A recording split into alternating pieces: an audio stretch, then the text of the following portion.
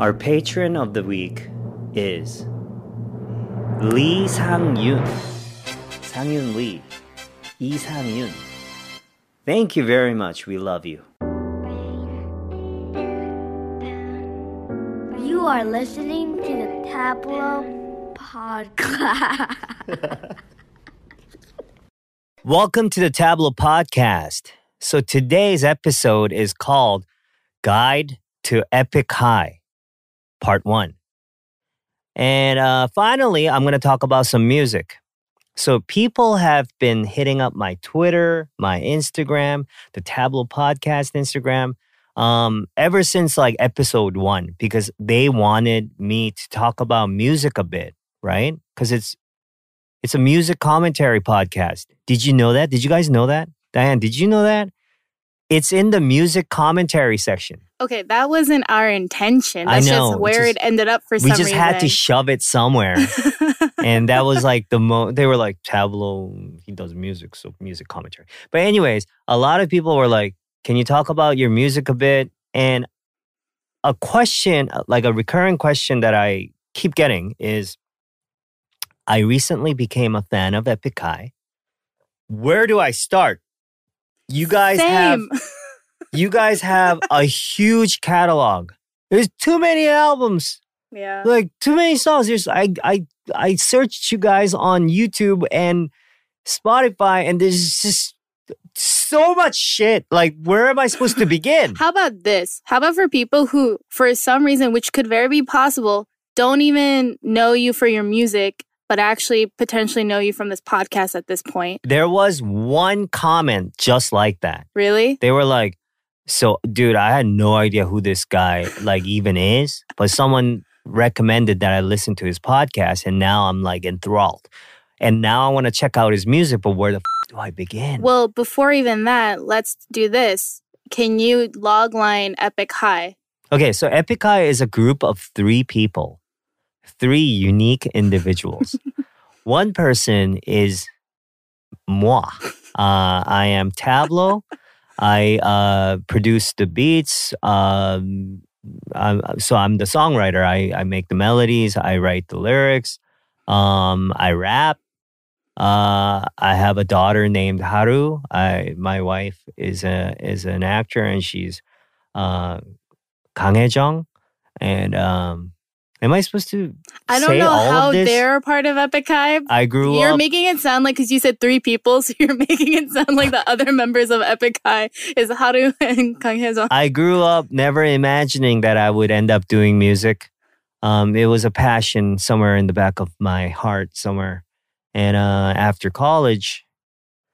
Anyways, there are other members in the group. One member is named Mithra. He has a beard that he often shaves off for some reason.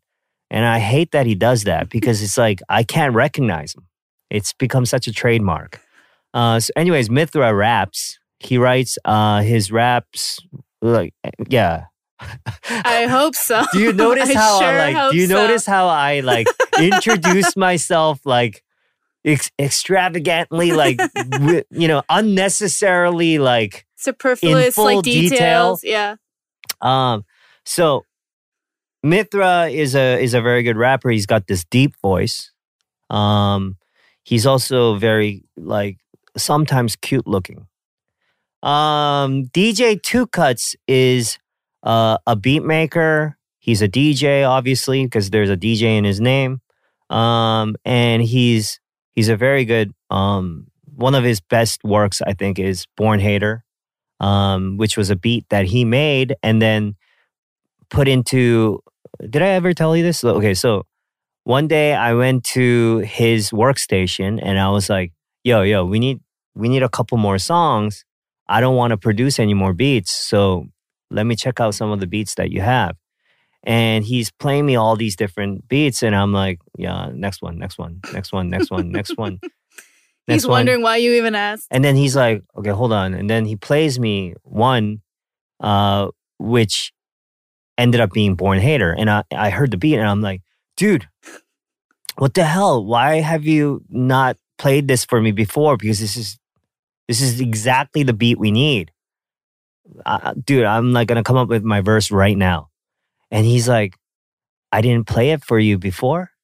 Huh? Is that really? And I'm like, huh? What do you mean? He's like, dude, look, you see how it's in the trash bin?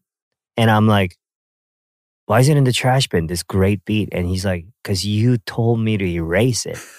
And I'm like, when? He's like, a couple months ago, I played it for you and you're like, this is whack. Trash it. And now you love it? And I'm like, are you sure? Like, was I drunk? Like, was I tired?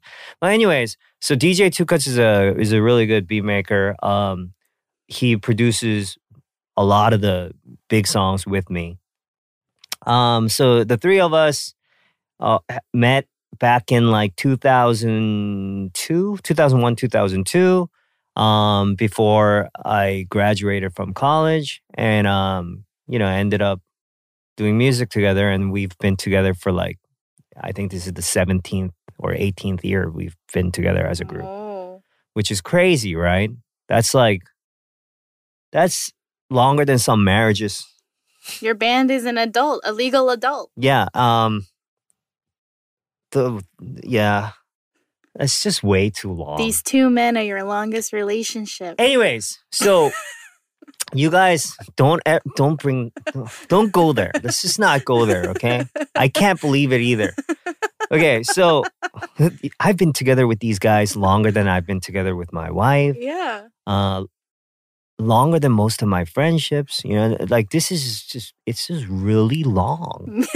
But anyways, so the question, where do I begin with Epik High stuff? So Epik High's music world is I wouldn't say unique because it happens now, but back in the day, I think when we started, I think it was pretty unique. And the reason why, not just because of the sound or because of the content, there was some world building. Okay. And another way to say that would be intertextuality, right? The literary way of saying that. So intertextuality is when one text is informed by another text. So for example, in popular films like Marvel films. Pixar. Yeah, Pixar, Disney, Star Wars. Wait, that's all Disney. Or even like in the DC universe, like references, Easter eggs, where like in a movie, something from another movie will pop up. And we all enjoy that now, right? Like you go on YouTube and Easter egg videos and did you catch all the references? Like that's huge. And if you also look at like Back to the Future, for example, right, was a film on its own, but in Back to the Future 2, there's like a Jaws 54 or something, like when they go to the future. There's like a movie theater playing Jaws 59 or something like that, right? Yeah. And that's a callback to Steven Spielberg's Jaws. And then Back to the Future gets a callback in Avengers Endgame when they're discussing time travel. They're like, Back to the Future was bullshit. And see how like all these films, there's just like references of each other. Yeah, are referencing each other. And also like Stephen King films, they're all separate movies and separate stories, like even in the novels, but it all happens in Castle Rock, right? And, we call that like a shared universe now. But back when we started, that wasn't a big thing. Especially because you're doing music and those are all like mostly films and text. Like there's really no need for world building in music. But I wanted my music or my discography to be intertextual. And the reason why is at the time I felt like a lot of the music that was coming out was great. I love that. I love the music, but I felt like technically you could give that song to another person and it wouldn't make that big of a difference. Yes. Right? Where I didn't feel like the music or the albums were coming from a unique personality with a unique set of hopes and fears and dreams and nightmares. And I wanted to create a discography that where the albums were speaking to each other, where it was all coming from or all living or breathing within a shared universe, so that people will know, so that the listener will know that it's authentically coming from me. Yeah, your songs You know what I are mean? your songs are really specific, if that Yeah. makes sense. Like, especially in terms of its lyricism. Thank you very much. I think this is the first time Diane has complimented Your me, music. or at all, like Oh not please. even music. Oh please. But okay, the reason why this was important was it also was a reminder to myself that I needed to connect all my albums in certain ways, so that I could make sure that it was coming from a genuine place within me, right? I didn't ever want to veer off of this shared world or whatever, of this epic high world, um, and start creating things that are not me. And this was my way of doing it. So for you to get started listening to Epic High, you because the question's gonna come up in your head. You're gonna be listening to a few albums and you're gonna be like, wait, this lyric was in this song on this album. Why is it coming up again? Wait, this topic was on this album. Why is it coming up again? And the reason why is I intended it that way. Like I wanted my albums to be connected. Our first album was called boom, Map of the Human Soul.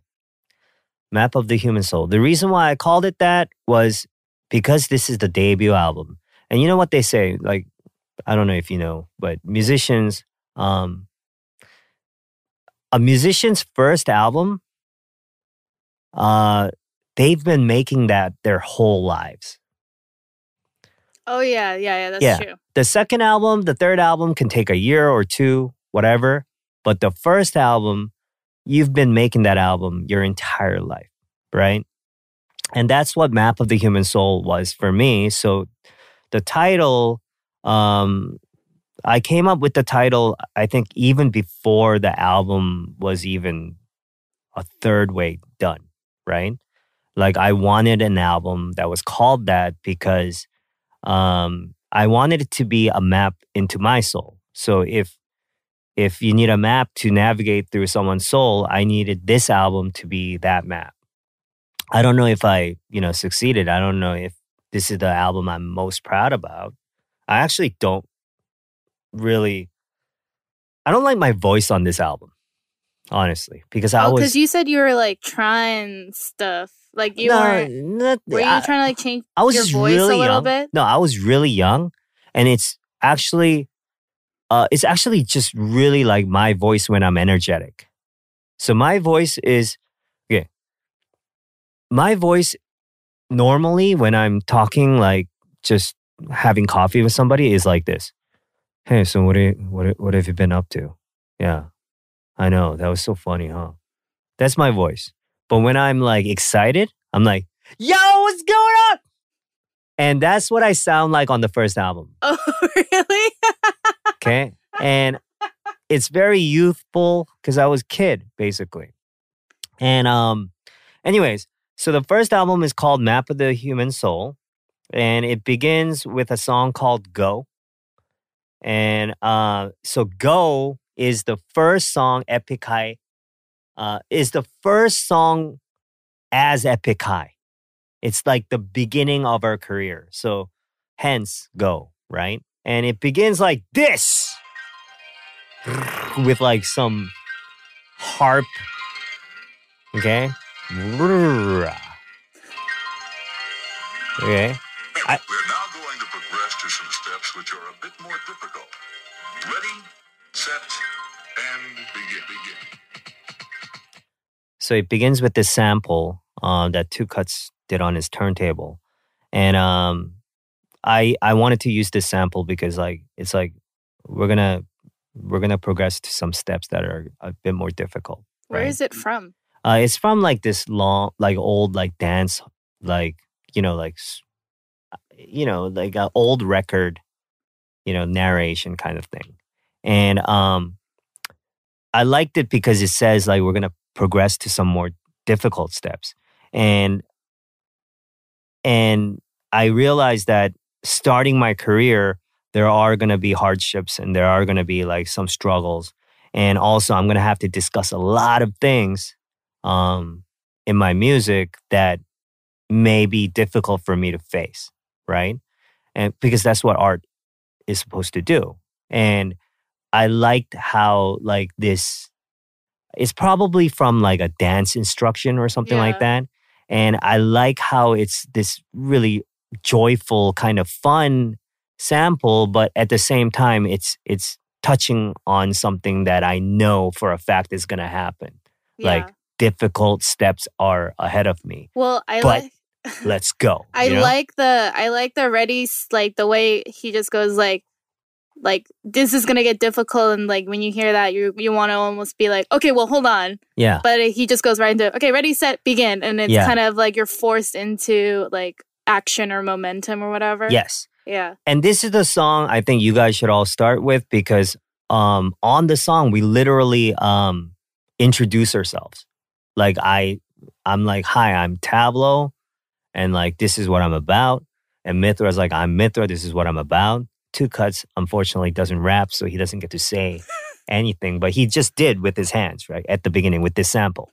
And this sample, it was somebody, a lot of people actually sent me tweets, but this sample is also the first thing that comes out on like BTS's first album, apparently. And Oh. also it was reused on their most recent album.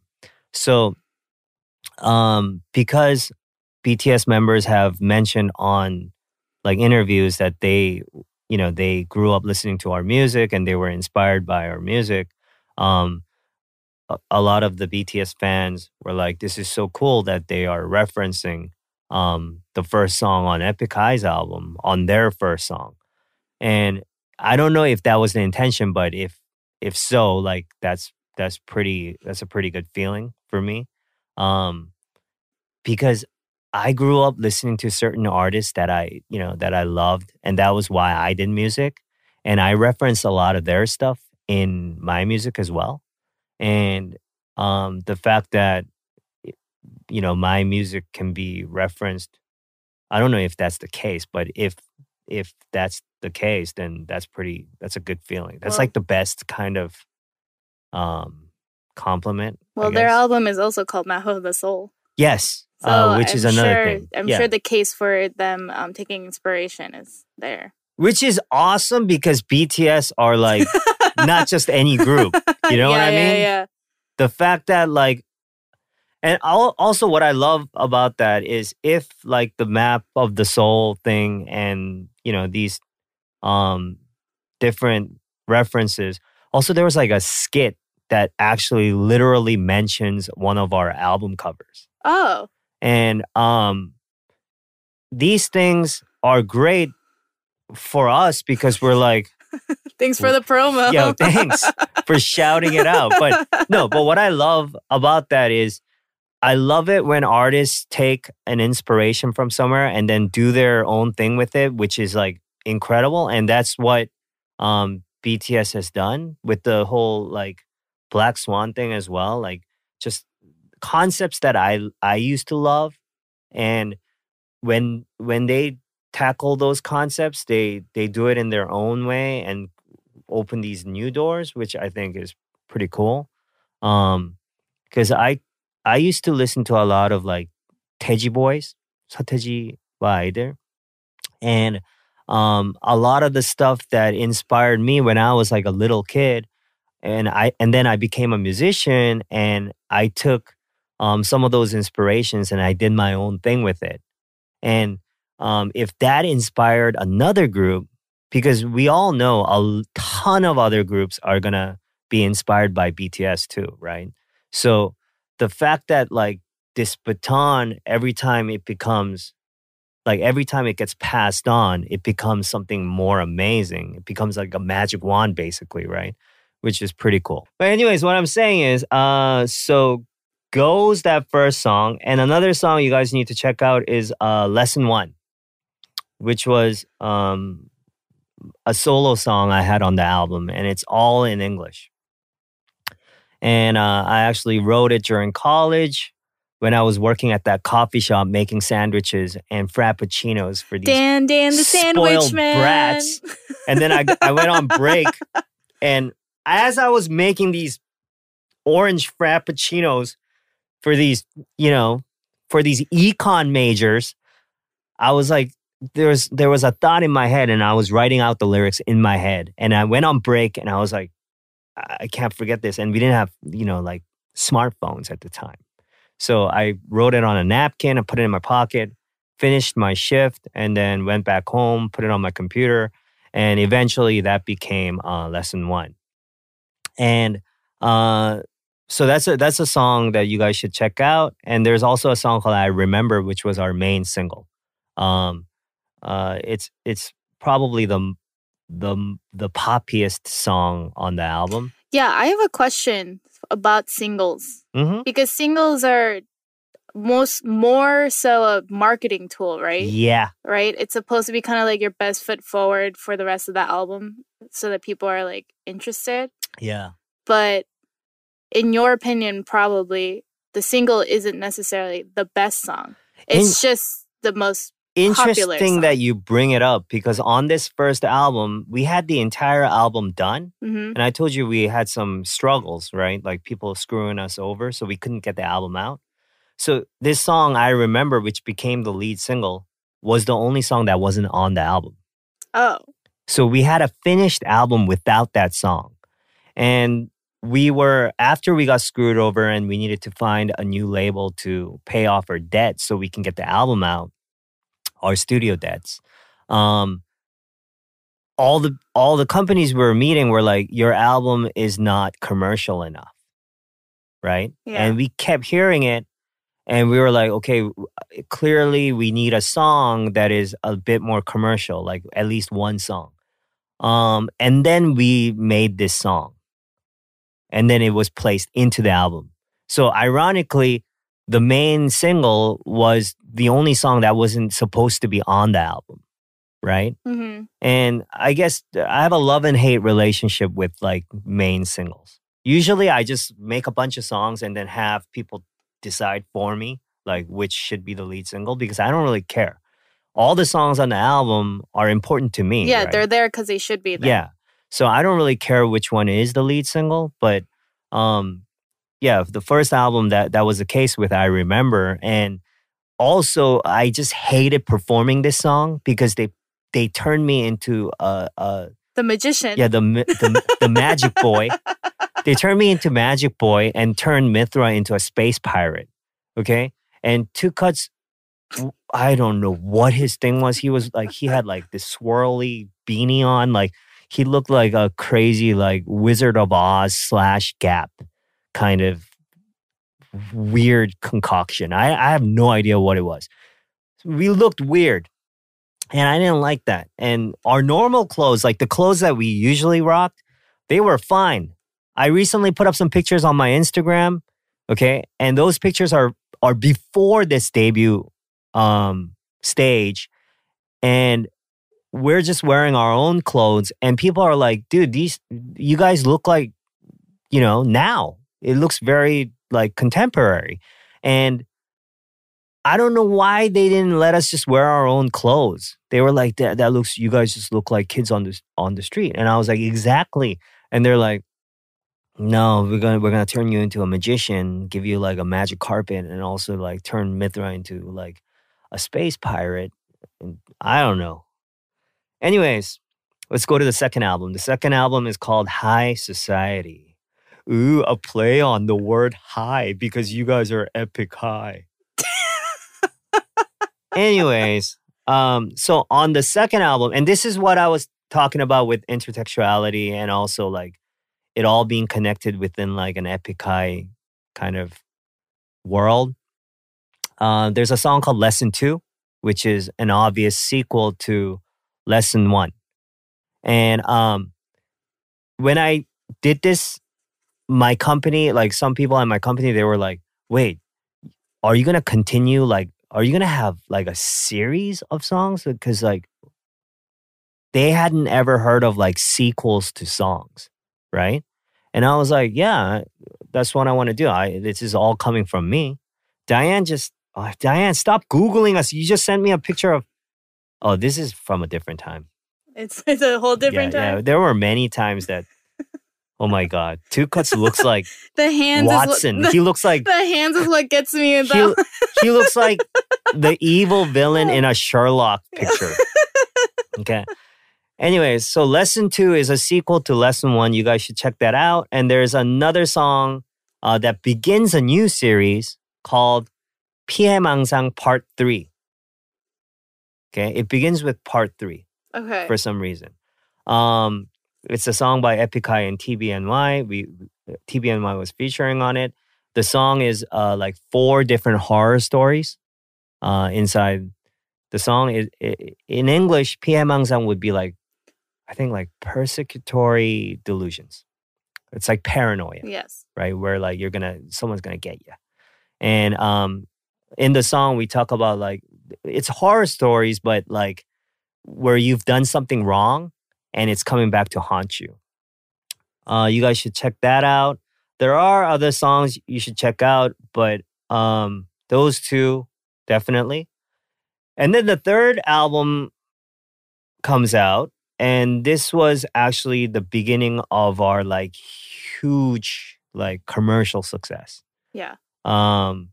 Before that, we had like, we got great reviews. We sold very well for a hip hop group. And at the time, hip hop was not big. Like it was not anything near what it is now in Korea. Like rappers were still like the whole thing about rap was still, not very commercial. Like, yeah. Real quick, I just have a question. Basically, because obviously for me, as being 1, younger, 2, Korean American. So what was like the climate of music when you were especially putting this third album out, especially when it comes to like hip hop and rap? What was like the mainstream style of hip hop and rap that was being commercially successful? And like, I would feel like you guys are probably pretty different from that. Like, okay, so, there were many rappers, but like hip hop just wasn't a commercial, like, no album was becoming a commercial success, right? Like it was always like, oh, those are pretty good numbers for a hip hop album in Korea, and like a lot of people just didn't get it. They didn't really, there were like, a lot of the young kids loved it, but it was sort of like when hip hop was beginning in the States, like people just didn't get it. But so whatever hip hop or rap scene that did exist at the time around you, what like were in terms of content of like lyrics and like music? It was very like golden era hip hop at the time. Okay. Like, and like overdoing the struggle and stuff like that sometimes. Yeah. Honestly. Yeah. Right? Because like I said, hip hop, because it was so far from mainstream at the time, like hip hop musicians had to go out of their way to be hip hop, to be very hip hop, right? To show their legitimacy in a way, because otherwise no one was taking it seriously, really. And at the time it's interesting because even in those times we were different, even within the hip hop scene at the time. Like our music was we were in this weird limbo where like on the mainstream side they're like, your music isn't commercial enough and your music is too underground, we don't get your music. And then on the hip hop side, the scene at the time, we're looking at our music like, dude, sometimes they're doing like EDM, like rapping over electronic music. Yeah. It was unheard of at the time, right? So they're like, this Tableau guy, he like, what genre is he trying to do? It's way too poppy for hip hop or something like that, right? So we were in this weird limbo where it was, it was hard to be accepted on either side. And then the third album came out, and the third album was like the beginning of huge success for us as well, but also like the first time where like a hip hop album was doing like, like idol album like numbers. And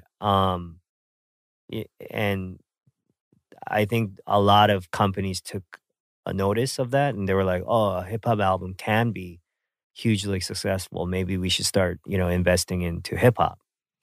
I'm not in any way taking credit for all of that. Like we were one of many groups that were doing that. Um, that were making, hip hop popular. We just did it our own way. There were other groups like, like Drunken Tiger, like Dynamic Duo that were just, killing it.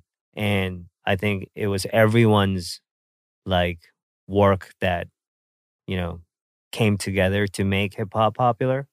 But that was the time that we were functioning in. And the Swan Song album was that album. I guess, many of you probably have heard our song Fly, which was, I didn't know that it was going to be that big.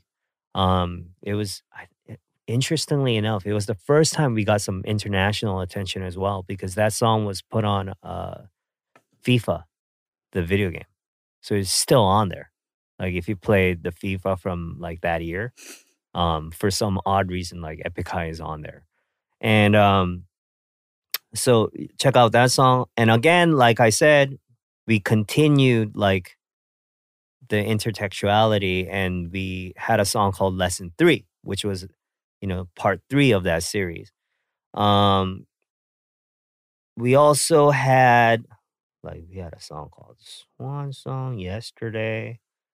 Yeah, just check out this album. I recommend Paris. Paris is like a personal favorite of mine. And there's also a remix version of it, because we put out a repackaged version of Swan Songs called Black Swan Songs. So there's a Paris Black Swan remix, which interestingly enough was done. The remix was done by the guy that did the Parasite soundtrack. Oh. So he's an incredible like soundtrack musician. Not just soundtracks, but he does music with Park Hyo-shin, Jung Jae, and this was a long time ago, but he remixed Paris for us in a very cinematic way, because that's what I wanted. And congrats to him, by the way, for Parasite and everyone involved. But anyways, so check out Paris, because a lot of people just like Paris because it's got, it's got like a good beat, got a good melody and stuff like that. But the song is actually about a vampire, interestingly enough. I wrote it from the perspective of a vampire who is like just, who's like in love, but it's just not going to work out. Because he's a vampire? Yeah. That's just a coincidence. And I mentioned this vampire thing because it comes up later. By the way, today, I'm not going to talk about every one of our albums because we have a lot of albums. I'm only going to talk up to like the 4th album. These are like the foundations. Yeah, 4th album. That would be like phase 1 of Epik. And the reason why it's the first 4 albums that I talk about in part 1 is because it's a good example of what I was trying to do, I think. So the 4th album was a double CD. It was called Remapping the Human Soul. So it brings it full circle. And that's why I call it like, I hate to call it Epik Phase 1 because it's so nerdy. But, I started with Map of the Human Soul and I remapped the human soul, right? And the reason why I titled the 4th album that way was I felt like I needed to remind myself of where I started again, because with the extreme like success, like the sudden success we got with our 3rd album, like I felt like I might lose my foothold I might like lose my center. So I went into the lab and like also at the time I had some like internal struggle with my company.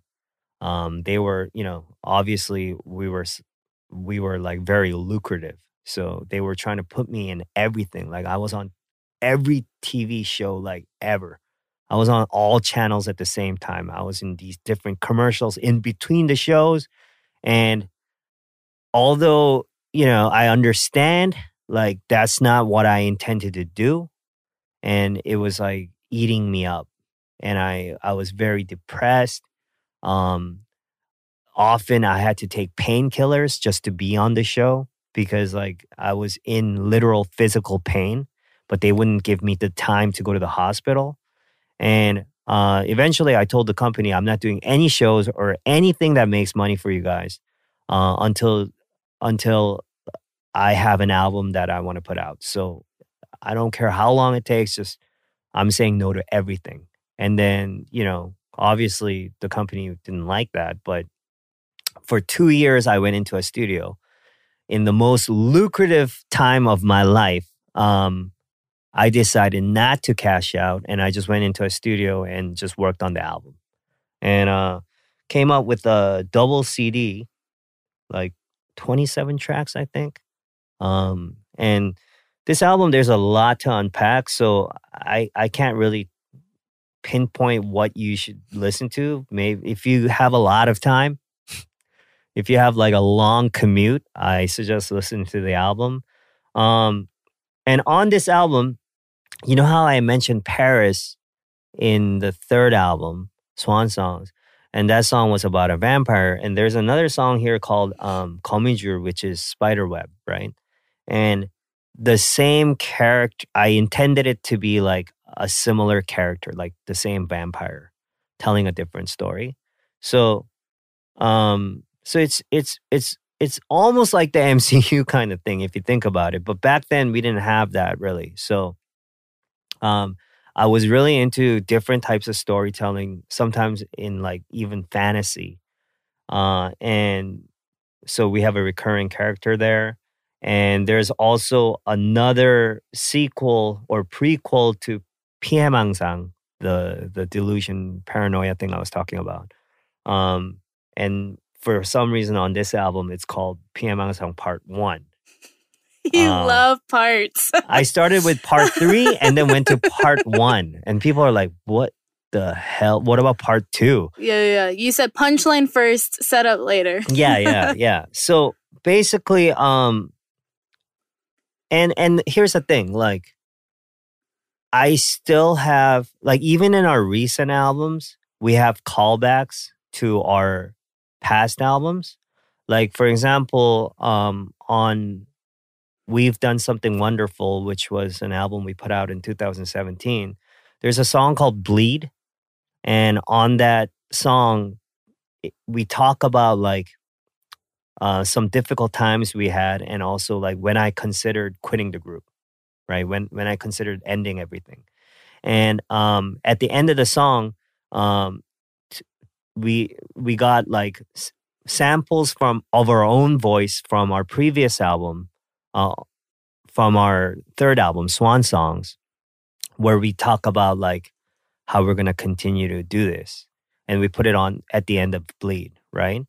And Swan Songs, you know what Swan Songs are, right? Like it's basically like the thing where like the song that a swan sings like right before it dies is like the most beautiful. It's not true, by the way, scientifically, but it's like a literary thing, right? So a swan song is like the final work of an artist. And actually, when we were making Swan Songs, I actually thought that was going to be our last album, because our first two albums, although it got critical acclaim, it wasn't doing commercial numbers. So it was just economically impossible for us to go on. And because we were like living off nothing. And I thought that the third album would be the last. So I called it Swan Songs. And luckily it became, what it is. But that's why we put those lyrics into even our recent album because we want to still remind not only the listeners and our fans, but us that even 17 years, 16, 17, 15 years later, and so many albums in, and our careers are completely different, right? We're like performing all over the world, and it's like something we never imagined. But even as it evolves that way, we want to be reminding ourselves of what it was like when we first started and of like difficult times that we overcame at certain points.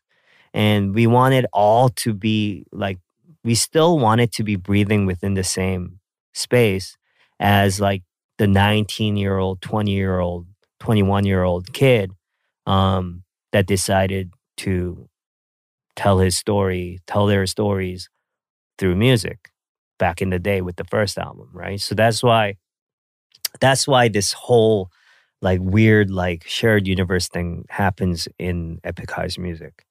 And that, my friends, is my presentation for today. And hopefully, Miss Kang, I'll get an A for this presentation.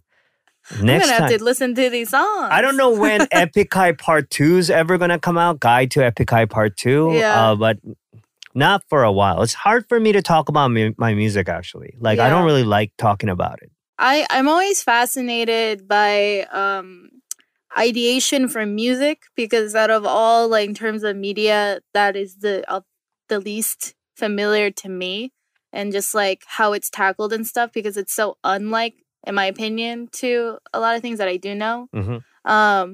I think one broader question is just like, as you're writing songs that probably, get inspired at different points from different things. Mm-hmm. So when an album comes together, is it typically like, oh, you're just seeing the natural themes that are reoccurring in this phase that you're writing songs? Or is it kind of like, okay, you have a couple songs and you have an idea for what you want the album's direction to be. Are you now going to channel that for the songwriting? Or like basically what comes first, right? Mm-hmm. Like the album concept, or is it just all the songs coming together and you seeing how they fit together? I think like when we were first starting music, I think it was like we would create, we would just constantly be creating, and then we would see like a theme, right? And then go with that flow. But I think the latter half of our career, so up to recent times, I actually just like after I put out an album, I'll tour a bit, but I'll just stop creating for a little bit until there is something like a thought that I have, or like a nightmare, or some kind of fear or something. I have to feel like some emotion that I feel like needs to be talked about. And when that happens, that's when I start writing songs. So now I actually know what I want to talk about on an album before I go into it. Okay. You know what I mean? But back in the day, I didn't, because I was too busy. Like, like when you're first starting stuff, like you just constantly want to create. And now it's like there's so much that I've already created that like I need to be motivated by something else. It can't just be energy. Like it's got to be like there's got to be a reason for me to say those things through music. Like if I ever make another album, it needs to have a reason to exist. And if it doesn't, it would just become a job. Like I'm creating purely to make money, or, which is ridiculous for me. I'd rather quit doing music completely than do it just because like it makes me, it'll pay my bills. Yeah. Like I'd rather work hard on something else, but I want my music to like have a reason to exist. And luckily, till now it does. There are people that need music from me, and I am grateful to them because I need them, right? But if one day, like, and I don't know when that time's gonna come, because I've been doing it so long. I have like more than like 300 songs. Yeah. Right. So I don't know when that time's gonna come, but one day it may, and I might be like, there aren't any more stories for me to tell, like at least in this form, like in music form. And if that's the case, I would, I don't want to like knock on wood, but if that ever happens, I will gladly quit. Yeah. You know what I mean? Yeah. And I know fans will be upset, and some people, will be like, there's got to be more, like just, but I'm not toothpaste. But also, you don't want to see like someone kind of like dragged down. That's like more painful than someone just like naturally stopping where they should. And what I mean by this is I can have like one stream, right? Yeah. On Spotify instead of the millions that we get now, right? But if I feel like I need to say something on a song, it's okay that I have no one listening. I'll keep doing it, right? We could have millions of listeners, but if I don't feel what I want to say, like if I don't feel like I need to say it or that anyone needs this from me, then I will quit regardless of the fact that millions of people will listen to it. Yeah. Like that won't matter to me. And I just hope that that day doesn't come soon, because I like, at the end of the day, it's very hard and very difficult and very painful most of the time. But at the end of the day, I love when I feel like my music is affecting people in a positive way. And that definitely, I don't know if any other job can ever do that for me. Okay, last question. Yes. Yes. This is, I don't know. Miss Kang. This is just what I'm curious about. Basically, what's your wife's least favorite Epik song? Least favorite Epik song? Or, as in, like, that's actually more just me asking, like, does she even like, listen to your songs? She does. And like, do you run things by her as you're working on them at all? I play certain things for her, like, not often, but for example, okay, first of all, I'm pretty sure she doesn't like my first couple albums. Okay. I'm certain of that.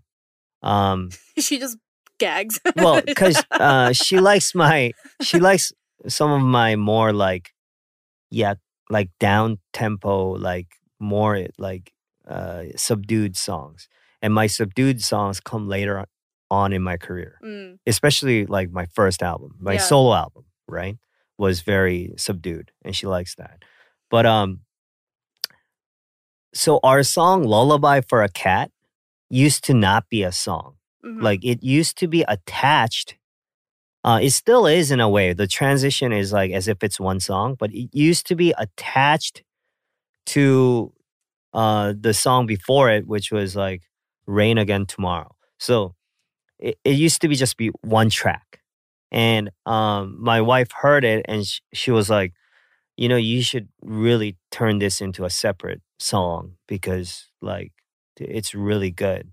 And I understand that you want this to be attached to the song before, but like it deserves to be a song on its own.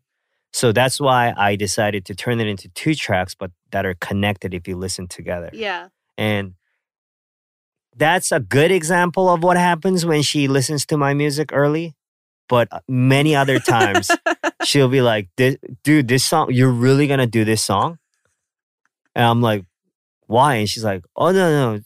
Okay. She starts with that aggressive tone, and then I'm she's like, wait. What was that? Pull back, Haejung.